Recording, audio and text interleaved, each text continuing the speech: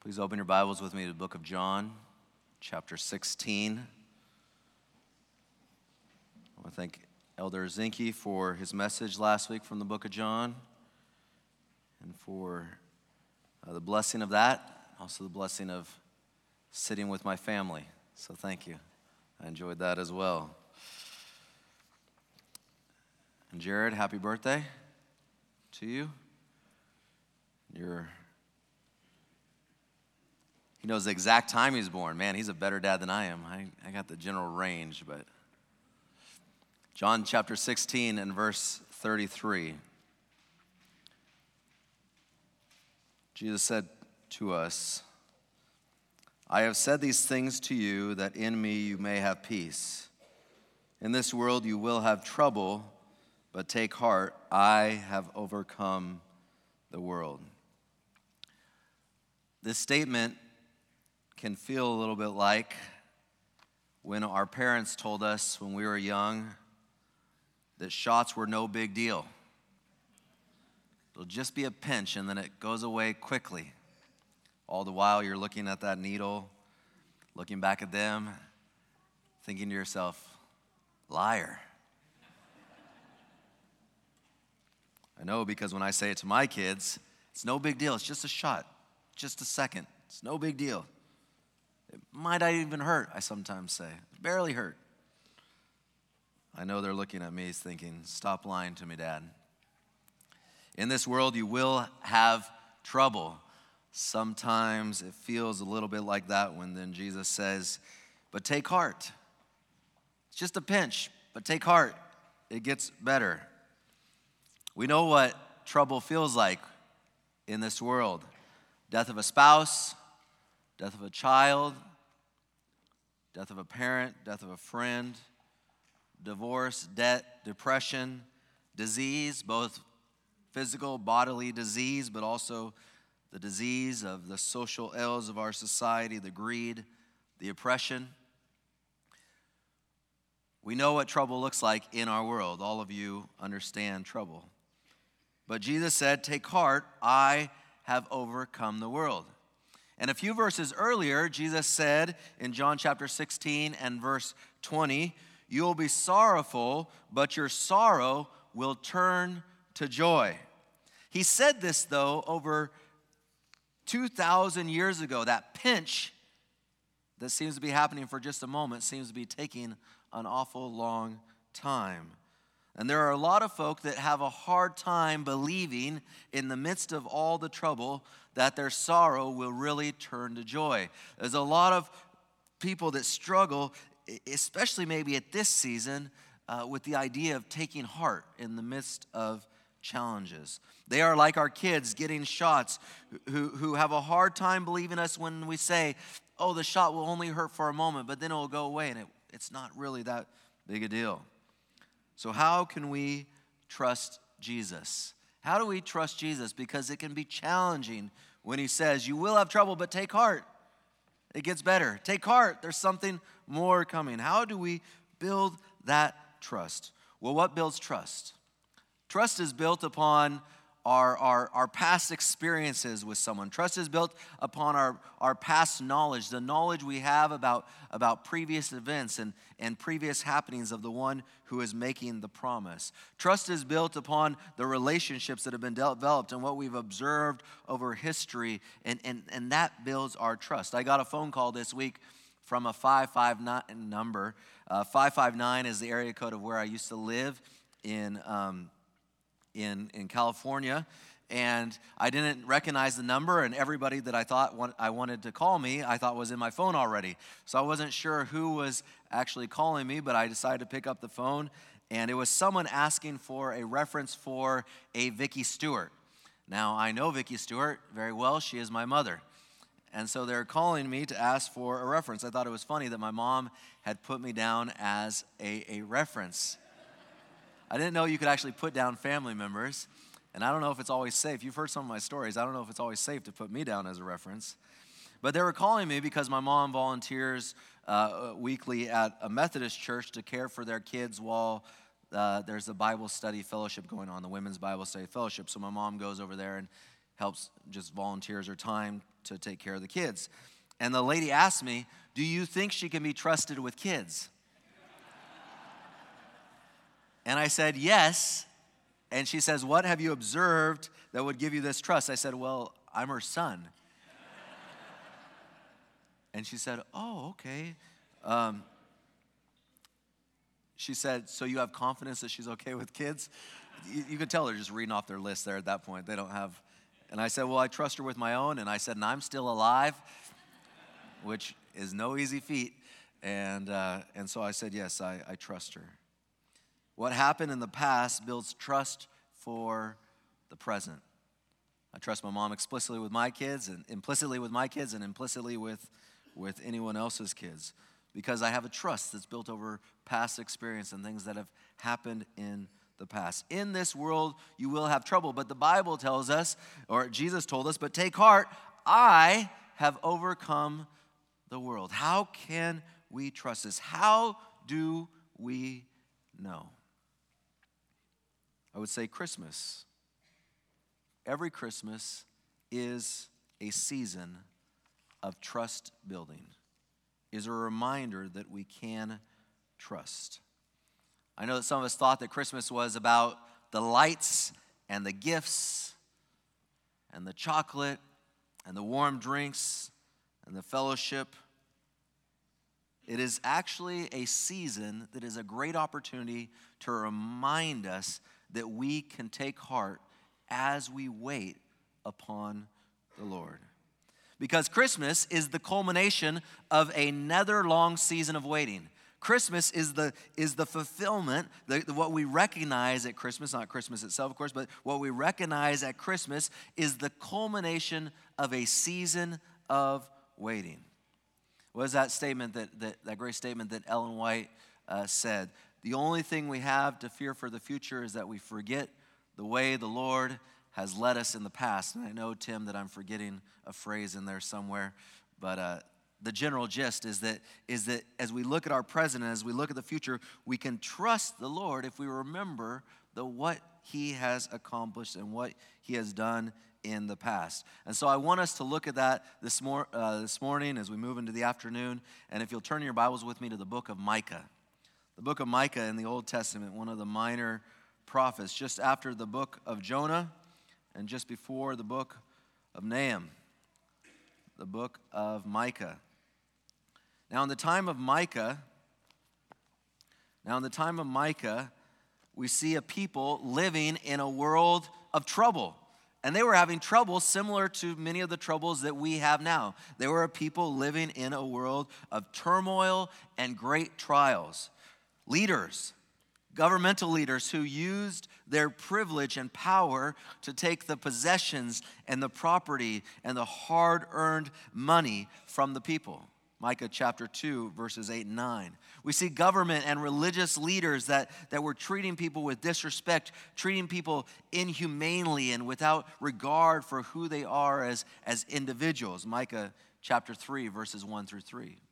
We see a people that are troubled by the spiritual leaders that are selectively interpreting God's mercy to enhance their own financial gain. Spiritual leaders who seem more interested in drawing out the money of the people rather than truly interpreting and sharing the mercy of God with His people. These issues and more are what God is speaking to in Micah's most famous verse, the one we know, Micah chapter 6 and verse 8.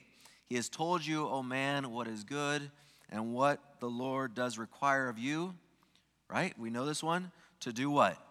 Justice, to love mercy, and to walk what? Humbly with your God. So God addresses this through the prophet Micah. But it was not just the governmental leaders and it was not just the spiritual leaders that were causing trials and troubles for these individuals. It was also something that was going on within their own hearts. In fact, Micah chapter 3 and verse 8 tells us that Micah says, one of the reasons I wrote this book is to confront Israel or to declare to Israel and Judah their transgressions and their sins. Folks, the trials and the troubles we have in this world are never just because of our governmental leaders. They're never just because of our spiritual leaders. They're never just because of the family members we have around us. They're never just because of the colleagues we work with. Some of the trials and troubles we have are because of our own personal choices to walk in the ways of sin. So there's trouble that these people are having. Trouble with their leaders, trouble with their own sin. But they are also dealing with external threats, threats beyond the walls of their nation, threats beyond the walls of their church, threats beyond even their own personal choices. They are dealing with the external threats of others trying to harm them from the outside. At the end of chapter 4 and the beginning of chapter 5, we find three parallel paragraphs. Chapter 4, verses 9 through 10, chapter 4, verses 11 through 13, chapter 5, verses 1 through 4. And each one of these paragraphs includes the description of an approaching disaster. It's a warning of an approaching disaster. Micah is sharing with the people there is a disaster coming. The nation is facing a disaster in the future. But then the paragraph shifts, and there is also a promise of deliverance by God. So in 4, 9 through 10, there's a warning of disaster, and then there's a promise of deliverance. Chapter 4, verses 11 through 13, a warning of disaster, and then a promise of deliverance. Chapter 5, verses 1 through 4, a warning of disaster, preparation, and then a promise of deliverance. Similar to what we see in John chapter 16 and verse 33, a warning of trouble. In this world you will have trouble, but take heart. I have overcome the world. A promise of deliverance, a promise of a better future. We see the same thing in Micah taking place. Of these three paragraphs in Micah, it is the third that I want us to spend a few more moments on this morning. So Micah chapter 5, beginning in verse 1, what we read today in our scripture. Micah chapter 5, beginning in verse 1. Now muster your troops, O daughter of troops. Siege is laid against us. With a rod they strike the judge of Israel on the cheek. In this world you will have trouble.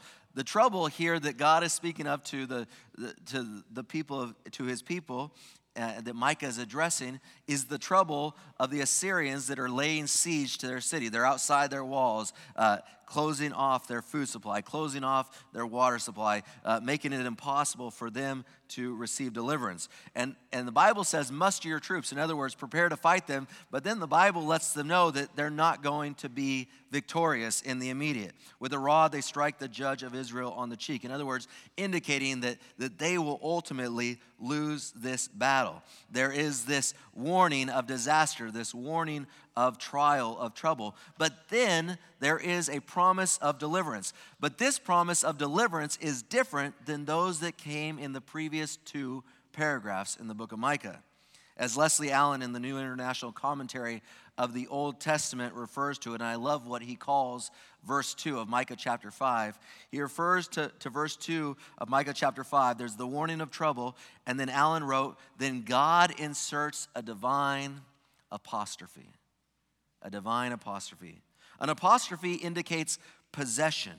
And in verse 2 of Micah chapter 5, God lays down that possessive apostrophe on Bethlehem, on Judah, upon Israel, and really upon all humanity. An apostrophe of promise that God will ultimately send not just any deliverer, but a supreme deliverer that will rule over the world with goodness and grace. A promise that God is watching over us and that ultimately we are his and he has our best interest in mind. A promise that good is ultimately coming.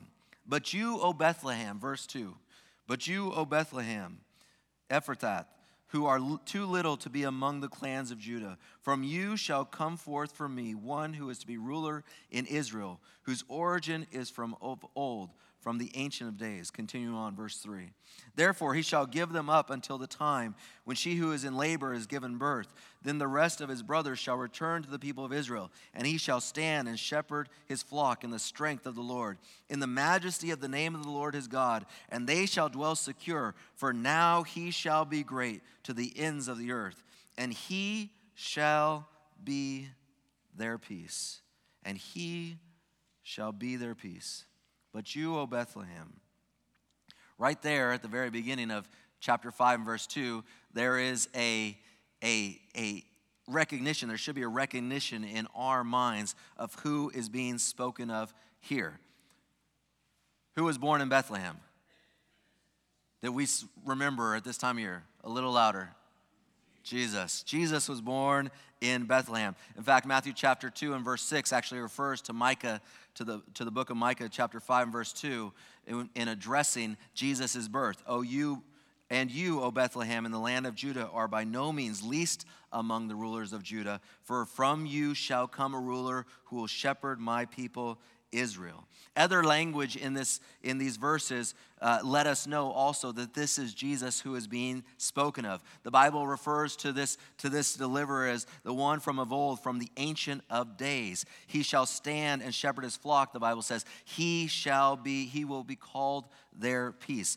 Ancient of Days harkens us back to the judgment scenes in the book of Daniel. And we know from Matthew chapter 25, the Bible tells us that all judgment and authority has been given unto Jesus. He is our judge. Jesus is our great shepherd. It says that our shepherds shall stand and shall shepherd his people. Hebrews chapter 13 and verse 20 refers to Jesus as the great shepherd. Jesus is our peace. The Bible refers to in chapter 5 verse 2, it says, and he shall be their peace. Jesus is our peace, as referenced 52 times in 26 different verses in the New Testament. In these few verses, over and over and over again, we see clearly that Micah chapter 5 is not just speaking of any old deliverer, not just speaking of another king or another prophet or another general, but Micah chapter 5 is speaking of the one true Messiah, Jesus Christ, our shepherd, our deliverer. The people in the days of Micah were dealing with trouble with a bad leadership, bad government, bad spiritual leaders, trouble in the form of consequences for their own sins, trouble from those outside forces seeking to harm them and to destroy their way of life. Trouble. And in the midst of this is a promise, but not just any old promise, the ultimate promise to every follower of God that existed before the birth of Jesus, the promise of the Messiah. God says, tragedy and trouble is coming. But hold on, because out of Bethlehem, a promise will come. The promise of Messiah. O Bethlehem Ephrathah. The very name that Jesus, the very city that God chose and the Godhead chose to have Jesus born out of, conveys the idea of hope. And in this moment, it conveys an idea of hope and joy. O Bethlehem of Ephrathah. Bethlehem means house of bread, and Ephrathah means fruitfulness.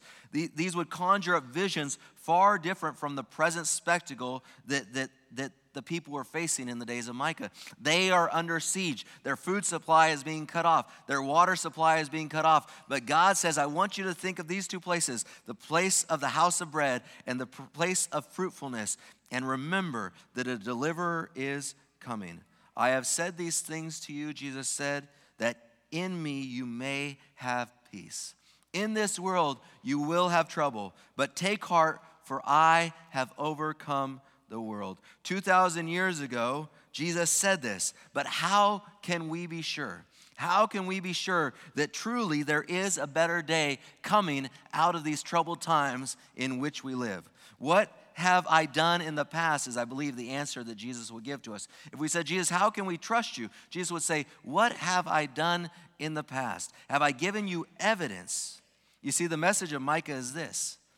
The message of Micah is this: hope in a promise that involves waiting.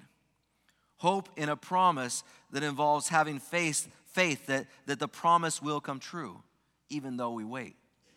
developing confidence in the one who has made the promise, even though there is a season of waiting, possessing a degree of peaceful assurance even in the midst of our troubled waiting. Micah was written in the late 8th century. That means about 700 to 740 BC. That means more than 600 years before Jesus was born. More than 600 years before the prophecy was fulfilled. God was saying to the people, there is a better day coming, but you have to wait. The world of Micah and the people he was ministering to were troubled, just as we are troubled now. But God asked them to believe in a promise that none of them would see in their lifetimes. But he asked them to still believe, to trust that a better day was coming. Christmas reminds us to live under the banner of that same appeal, because Christmas is a reminder of the fulfillment of the promise in Micah chapter 5 and verse 2. A deliverer is coming. In this world you will have trouble, but wait, but trust, but believe. A better day is coming. God says to us, as I promised Micah, yes, time went by, 600 years went by, but ultimately my promise was fulfilled, and the Messiah came. God says, I promise it to you now, and you can be confident, just as sure as that baby was born in Bethlehem, you can be sure that I will come again. I have said these things to you, Jesus said, so that you may have peace. And then the very next thing he says is you will have what? Trouble. Those seem to be total contradictions. I have said these things to you so that you may have peace. In this world you will have trouble. But then he says, but take heart, I have overcome the world. I have overcome the world. See, the Christmas season can be about a lot of things.